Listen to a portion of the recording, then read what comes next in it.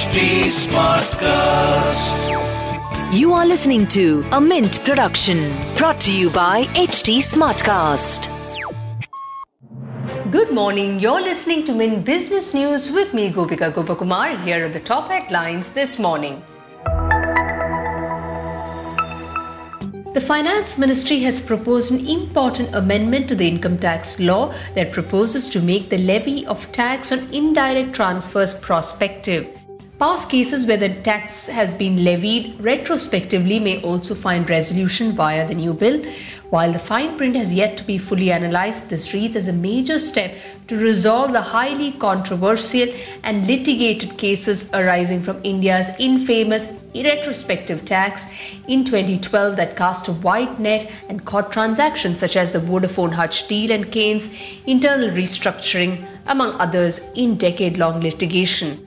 According to the new bill introduced, the tax on indirect transfers will hereon apply only prospectively to transactions undertaken after May 28, 2012. As for tax demands made on transactions before that date, they will be nullified subject to certain conditions, and tax collected will be refunded.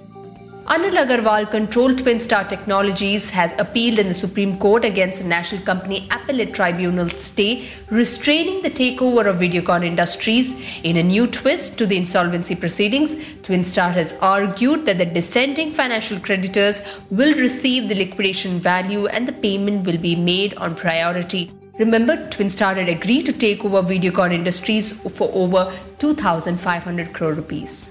Cipla's first quarter profit rose, aided by demand for its core therapies and COVID-19 protocol. The Mumbai-based drug maker's net profit rose 73% sequentially to 714 crores in the first quarter.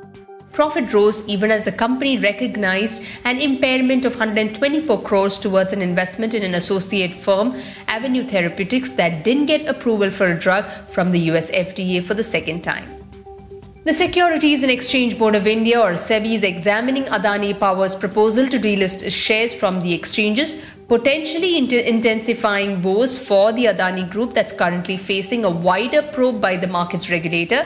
SEBI's scrutiny followed Gautam Adani-held company announcing a buyback of shares at a price that's almost 65% less than the prevailing market price. That's a Mint exclusive. You can catch all those details on livemint.com. Nobel laureate economist Abhijit Vinayak Banerjee has apprehended that the impending third wave of the COVID pandemic might adversely impact India's GDP, and its growth rate might go down to 7%, even below the IMF's recent projection of 9.5%. And in earnings to watch out for, Mahindra & Mahindra, Voltas Hindalco will be announcing their first quarter numbers today. Moving on to markets, shares in Asia Pacific struggle for direction in early trade today as investors await the release of a closely watched US jobs report. Overnight, US stock indexes rose after data showed fewer Americans filed for unemployment benefits last week. Initial claims for state unemployment benefits fell by 14,000 to 3.85 lakhs in the week ended July 31st.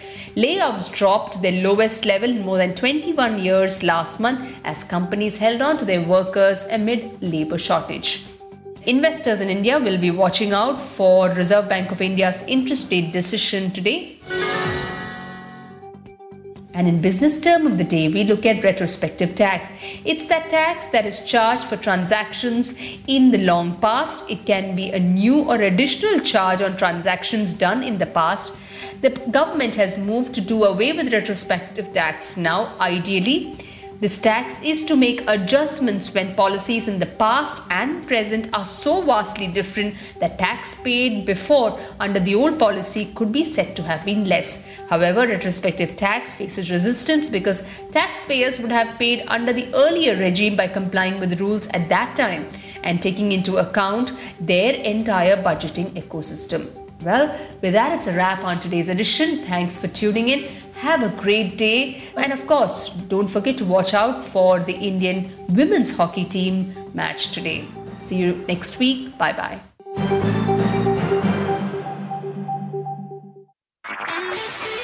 This was a Mint production brought to you by HT Smartcast. HT Smartcast.